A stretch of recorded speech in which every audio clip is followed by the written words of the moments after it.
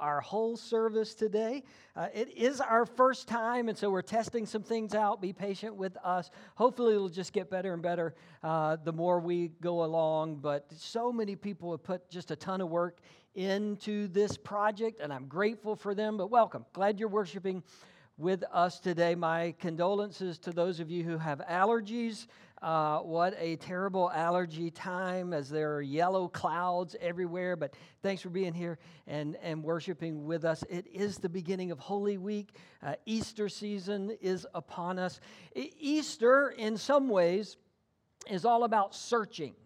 It's about hunting and searching. Some people are searching for the right clothes. Like some people still do that. They get a nice new outfit for Easter Sunday, or maybe they get a new outfit for the kids for Easter Sunday, so they're searching for the right clothes. Some people are searching for the right menu, like what are we going to cook? What are we going to eat for Easter lunch? How many people are coming over? Where are we going to meet? Are we going to somebody's house? Or trying to figure all of those things out. Some people are searching for the new flavor of Peeps. Let me just find out who I'm dealing with. How many of you like Peeps, the marshmallow things? How many of you like Peeps? I'm just going to pray for the rest of you. The Peeps are the best.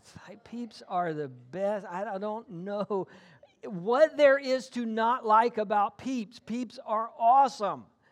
Obviously, it's also the season of Easter egg hunts, right? So finding, searching, looking for Easter eggs. We're going to have an Easter egg hunt after the 11 o'clock service. If it's not too late to join us for that, we're going to have hamburgers and hot dogs, and kids are going to have an Easter egg hunt and a petting zoo. Rain or shine, we're going to make it happen. So that's going to be right after the 11 o'clock service. But it is a season of hunting and finding and looking. I was online this week just trying to find out what are people doing as far as Easter egg hunts this season. In the season of COVID and social distancing, how are people managing their egg hunts as we were getting ready to host an egg hunt? I discovered throughout Atlanta there are adult Easter egg hunts. Did you know this was a thing? Somehow I missed that memo.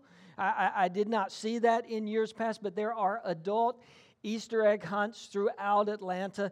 The prizes are more things that adults would like. They're not eggs or candy, but they're prizes that adults would like. So, weird thing, I discovered that is actually happening.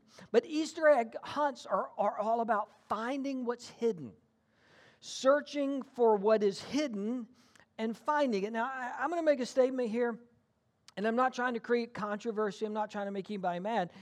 This is just an opinion, right? This is just an observation. There was a time we could just have observations and opinions and not argue over them, right? This is just my observation. Nobody's right or wrong. This is just my opinion. As I have observed Easter egg hunts lately, the eggs aren't hidden. Has anybody else noticed this? Like they're just spread out all over the ground. Right? And our egg this afternoon, after the 11 o'clock service, they'll probably just be spread out all out in the open, okay? It's probably the way we're going to do it. That seems to be the way things are done. Eggs are no longer in the top of a tree where you have to climb to find them. Like they're not deep down in a bush where it's camouflaged and you can't see it. They're not in some dark, scary hole. Nobody risks scrapes or bruises or permanent scarring anymore the way they used to in the good old days of Easter egg hunts. And I don't know if it's the kids or one explanation is kids are just different these days, right? We're soft on them. We kind of coddle them. We don't want them to get hurt. And maybe that's it, right? Maybe it's the kids, or maybe it's the parents. Part of me thinks that parents just want to get it over with as fast as possible. Right? Can we just get this over with and get back inside and watch the basketball tournament, right? Or the golf tournament? Or can we eat some more or take our nap? If we just lay them out where everybody can see them, it'll last maybe 5 minutes and we can all go back inside. So I don't know. You can tell me what your explanation is. Is it the kids or is it the adults? But I find there's just no gamesmanship really in egg hunts anymore. There's no strategy at all. But theoretically, egg hunts are about searching and finding. You have to look for something. And these days, you don't have to look very hard, but you have to look for something and find it. That's what Easter is kind of about. It's searching, looking for things. Now, the term Easter egg has taken on another connotation. Separate from Easter, it doesn't have to have anything to do with Easter. The phrase Easter egg now means any hidden surprise, any little clue or image that's maybe in the background of something that you weren't expecting. Like a surprising find that's hidden, and some people see it and some people don't see it. Again, it doesn't have to be related to Easter itself, but we call those Easter eggs now. A current example. Don't know if you're keeping up with the Mars rover that's currently on Mars, sending back images, getting ready to launch its own drone helicopter and fly around Mars and send back more pictures. A fascinating thing that's happening. But the Mars rover, called Perseverance, has its own Easter eggs with it. Maybe you've seen this reported in the news. In order to get to the surface, they had to parachute the rover down to the Mars surface. But the people at Jet Propulsion Labs, who are the really smart people who figured out all the mechanics of how we're going to do this, they needed to know the orientation of the rover as it descended. And so they decided, rather than just put an arrow, which is probably what I would have done, like a Sharpie, this way, or a compass or something, they decided to have a little fun. So as the Mars rover descended, there was a camera shooting up on the underside of the parachute, straight up, and they put this Easter egg underneath the parachute. They hid a message in binary code, right, for all the geeks in the house. Binary code, of course, I read binary code. They teach you that sort of thing in seminary. That's why you go. No, I can't read this at all.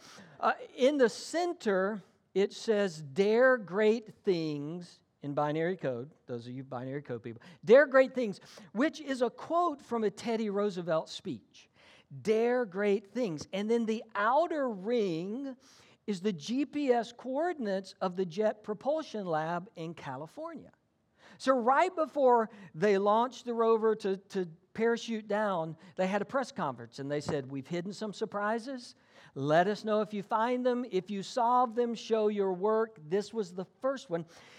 Then they decided, many of you have on the back of your vehicle, you have like the little family picture, like the stick people, all of your kids and your husband, wife, dog, whatever. You got your little family picture on the back of your vehicle. They put one of those on Perseverance, the rover Perseverance, and it is of all of the rovers since they started sending them to Mars. So they got the little rover family connected to the Perseverance rover. And so they've hidden all these little things that they hope people will see and will enjoy and will increase interest in the expedition. That's what an Easter egg is. It's a little hidden clue all throughout a particular project in this case. Probably the more famous ones, maybe the ones you know more about, have to do with movies. This happens in movies all the time. Little hidden messages or clues. Sometimes the Easter eggs foreshadow what's about to come. For example, this is a throwback classic. You got to be a certain age to understand this one. This is The Godfather. Apparently in The Godfather, oranges or an Easter egg that somebody's about to get whacked, right? Any scene that has an orange or an orange peel or an orange slice, somebody's holding an orange, that person's not going to be in the movie very much longer, okay? Little Easter egg, little clue, little hidden sign, little hidden signal. Raiders of the Lost Ark, another one, based on a story by George Lucas, who also wrote the stories for the original Star Wars.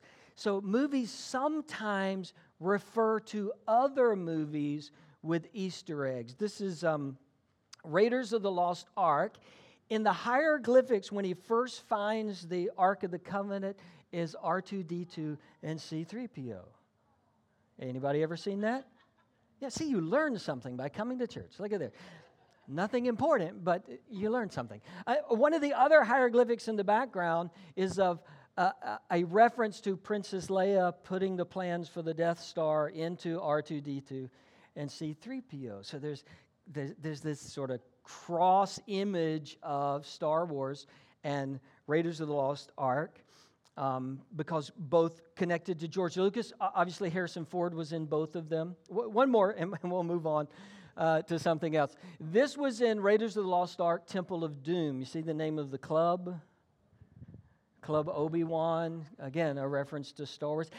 This is what we mean primarily today about when we talk about Easter eggs. These little things you didn't expect and little hidden images, and some of them are obvious, like the Club Obi-Wan. A lot of people probably saw that one.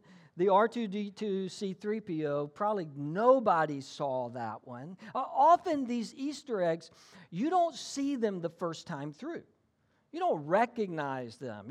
You're paying attention to something else. There's so many other things that are happening in the movie that your eye's not drawn to this little clue in the background, and so for many of them, you wouldn't notice them the first time. Some of them, you wouldn't notice them no matter how many times you watch the movie, unless you slowed it down frame by frame and searched all within the movie, or it's 2021, if you went to YouTube and pulled up the video that told you all the secrets, then you would know it.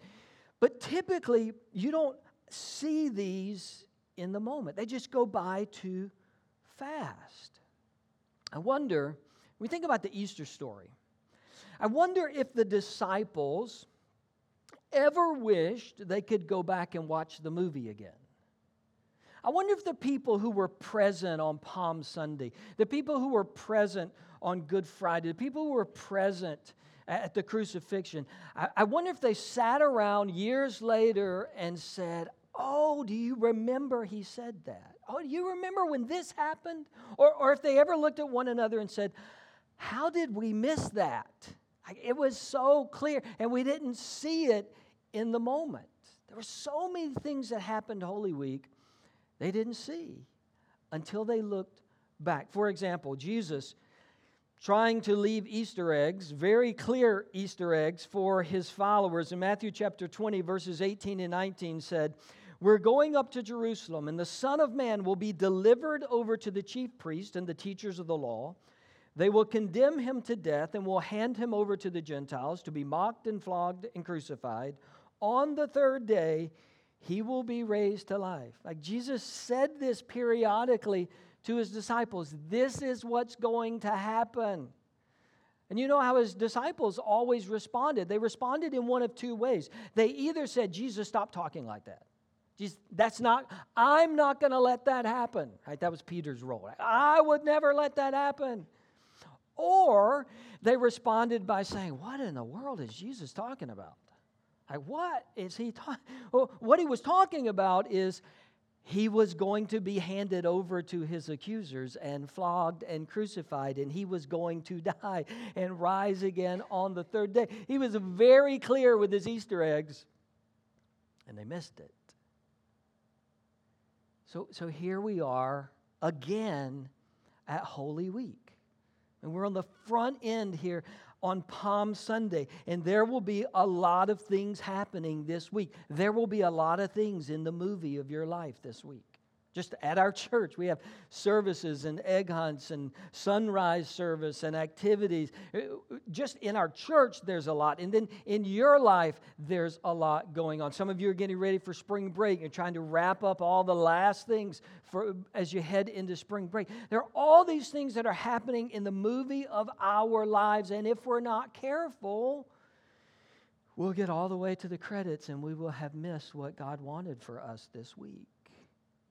Here's what's true. In life, like in the movies, we often miss important details because of the speed of the action.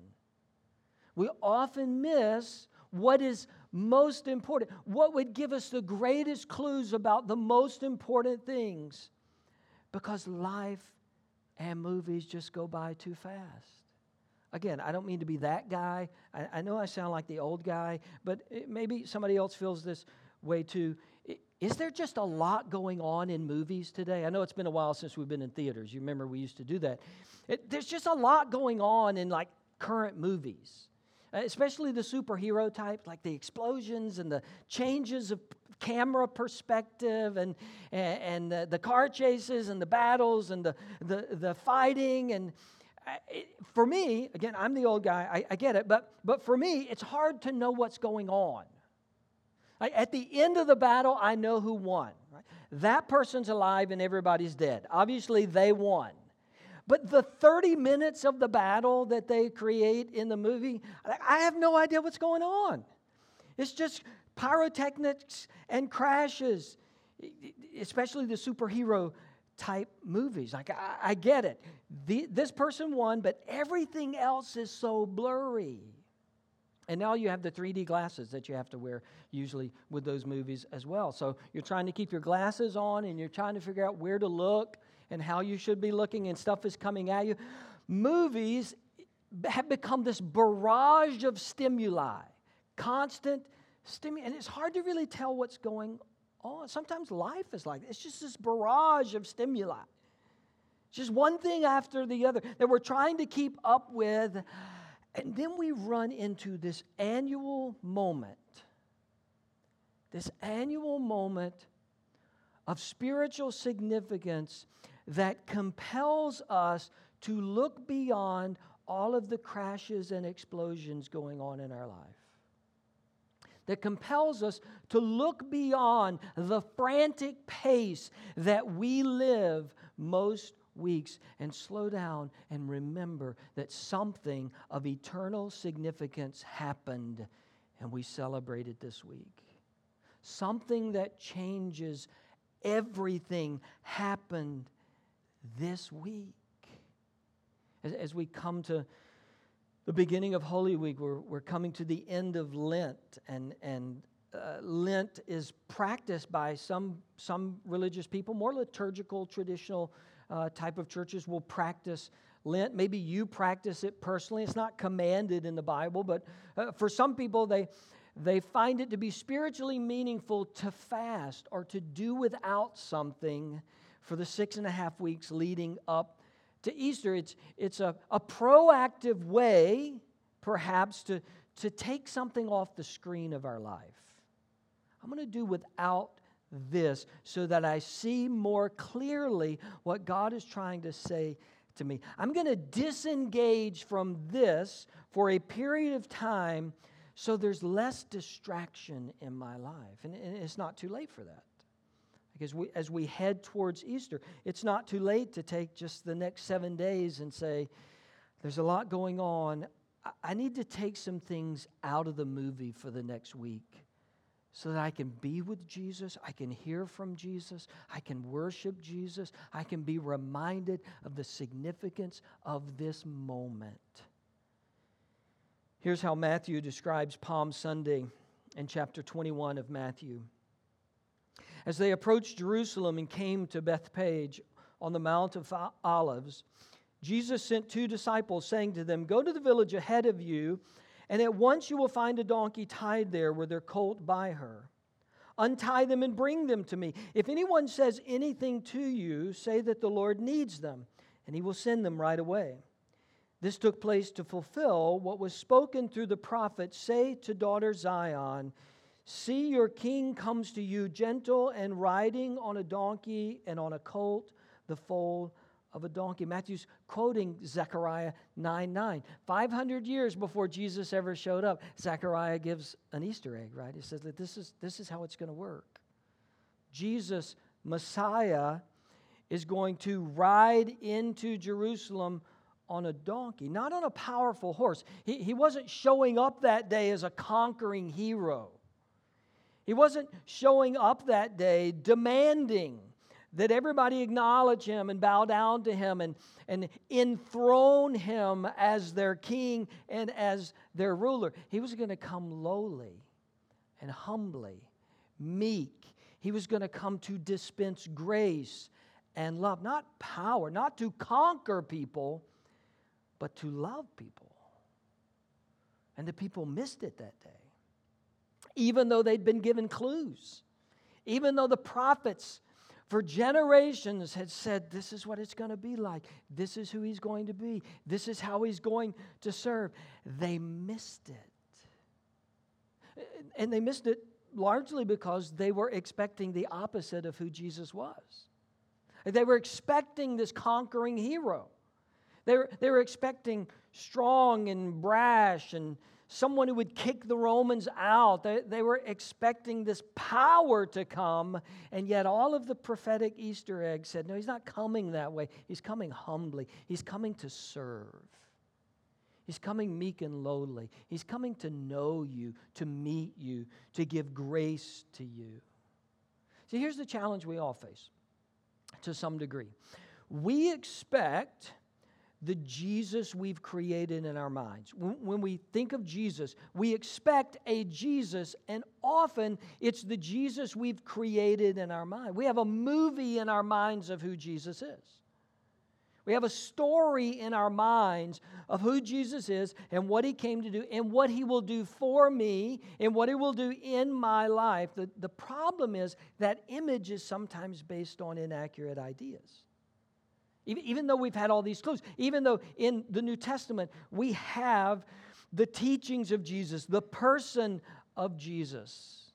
And yet, like the crowd on the first Palm Sunday, we've often pre-decided who Jesus is supposed to be, what Jesus is supposed to do. And often that Jesus is just a copy of everything I already think. I think Jesus is going to be a copy of everything I already think about the world and about people. Sometimes the Jesus we create in our mind is just the Jesus that loves the same things we love and hates the same things we hate and is on the same side of issues that we're on and supports the same causes that I support.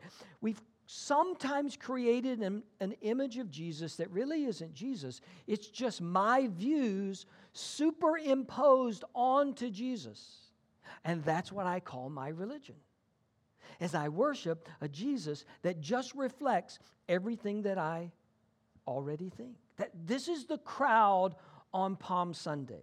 The crowd on Palm Sunday sees Jesus as a way to escape their current political situation, to escape a government that they didn't like, they disagreed with, and a government that didn't really like them, a government that disagreed with them. That part is true. But their image of a Savior, of a Messiah, was someone who would fight that government for us. They had this image of a powerful, conquering ruler. But in reality, Jesus wasn't that at all. Jesus had not even come to fight that battle. He was a servant. He was humble. He came riding on a donkey. Not to fulfill the personal wishes of the crowd, to fulfill the agenda of his Father. See, his Father had sent him to put right the sins of the world once and for all. That was his mission. That was his agenda. That was his only mission. That was his only agenda. To fulfill the agenda of his Father, to be a sacrifice for the sins of the world, for you and me. He had not come to get distracted by other battles. What broke his heart was not the government that they were under. What broke his heart is that his own people didn't even understand what he had come to do. This is Luke chapter 19, another telling of Palm Sunday. As he approached Jerusalem and saw the city, he wept over it and said, "If you, even you, had only known on this day what would bring you peace. But now it is hidden from your eyes. The days will come upon you when your enemies will build an embankment against you and encircle you and hem you in on every side. They will dash you to the ground, you and the children within your walls. They will not leave one stone on another, because you did not recognize the time of God's coming." Jesus is foretelling 70 A.D. when the Romans destroy Jerusalem, destroy the temple. He's foreshadowing what's to come. But the tragedy, what breaks Jesus' heart, is not the destruction of the city. It's not the destruction even of the temple or the walls. What breaks his heart is that his people didn't see him for who he was. Like in this crowd, on Palm Sunday, people were singing his praises, but they didn't know him. They didn't understand him.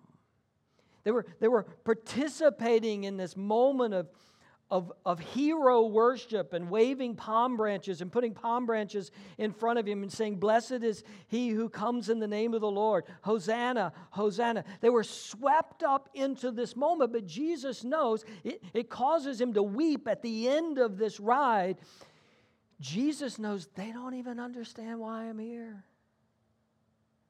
They don't even see that I'm not here to fight all of the lesser battles they think are so important. I've come to set them free from sin.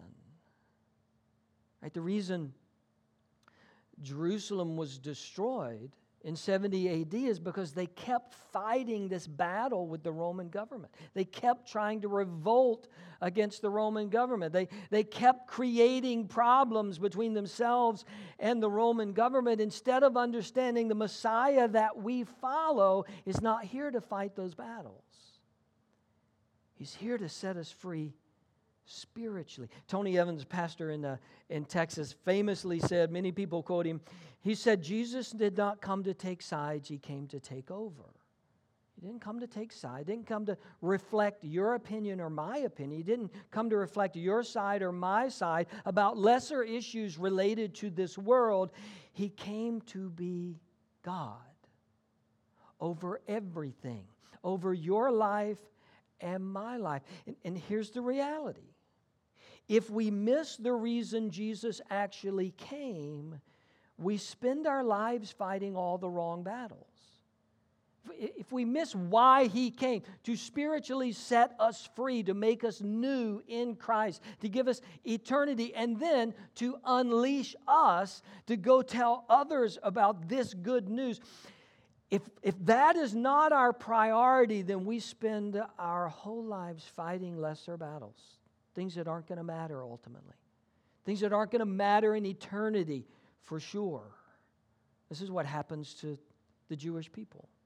They keep fighting all the wrong battles because they didn't clearly see Jesus as Messiah. And as they're fighting these battles, Jesus sits relatively unnoticed. Jesus sits in the background often.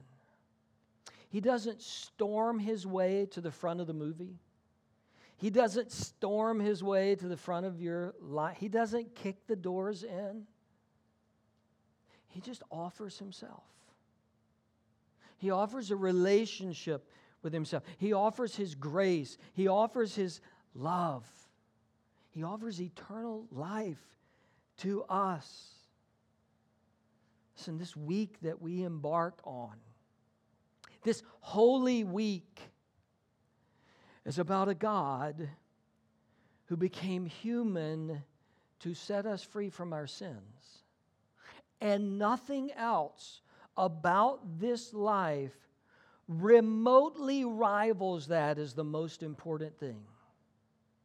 Nothing else. What you don't want to happen, what I don't want to happen, is I don't want to get to the end of my life and look back and realize I missed all the important things because I was fighting so many lesser battles. Like I don't want to get to the end of my life and realize I was busy with a lot of things. The movie was action-packed. There was a barrage of stimuli all throughout my life and all throughout the movie. But there was Jesus in the background, the most important part of this life and the next life. And I didn't give myself to Him in the way that I should. I didn't surrender myself to Him. You see, Jesus hasn't come to just sort of be in the shadows of your life or my life.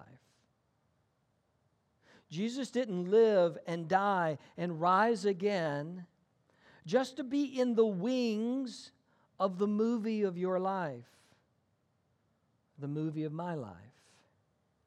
He came to be the central character. He came to be the one that everything else is about for you. The priority, the center, the greatest prize of your life to be Jesus. So I ask you, what are you looking for this Easter? What are you searching for? What are you expending energy trying to attain, trying to find, that even if you find it, is not going to be the eternal satisfaction that you think it is? But there is only one who can satisfy in that way, and His name is Jesus. Whatever's happening in your life right now, whatever scene you're in, whatever the movie looks like, there is nothing more important in your life than this person, Jesus, who came and lived and died and rose again. And every year at this time, we celebrate that because it's real. Because it happened. Because nothing matters more to your life and your eternity than your relationship with Jesus. Look, if you've never surrendered your life to Christ, if you've never put your faith in Christ, if the movie's been going by really fast and there's never been a moment where you stopped and said, I want to give everything to Jesus. I want to trust Him for everything. I want Him to be my Messiah. This is the day to do that. This is the day to surrender everything to Jesus. God, I pray for us as we step into this Holy Week here on Palm Sunday. I pray for us that the movie of our life is not going by so quickly that we're missing the most important part. Not just that we show up, not just that we attend worship.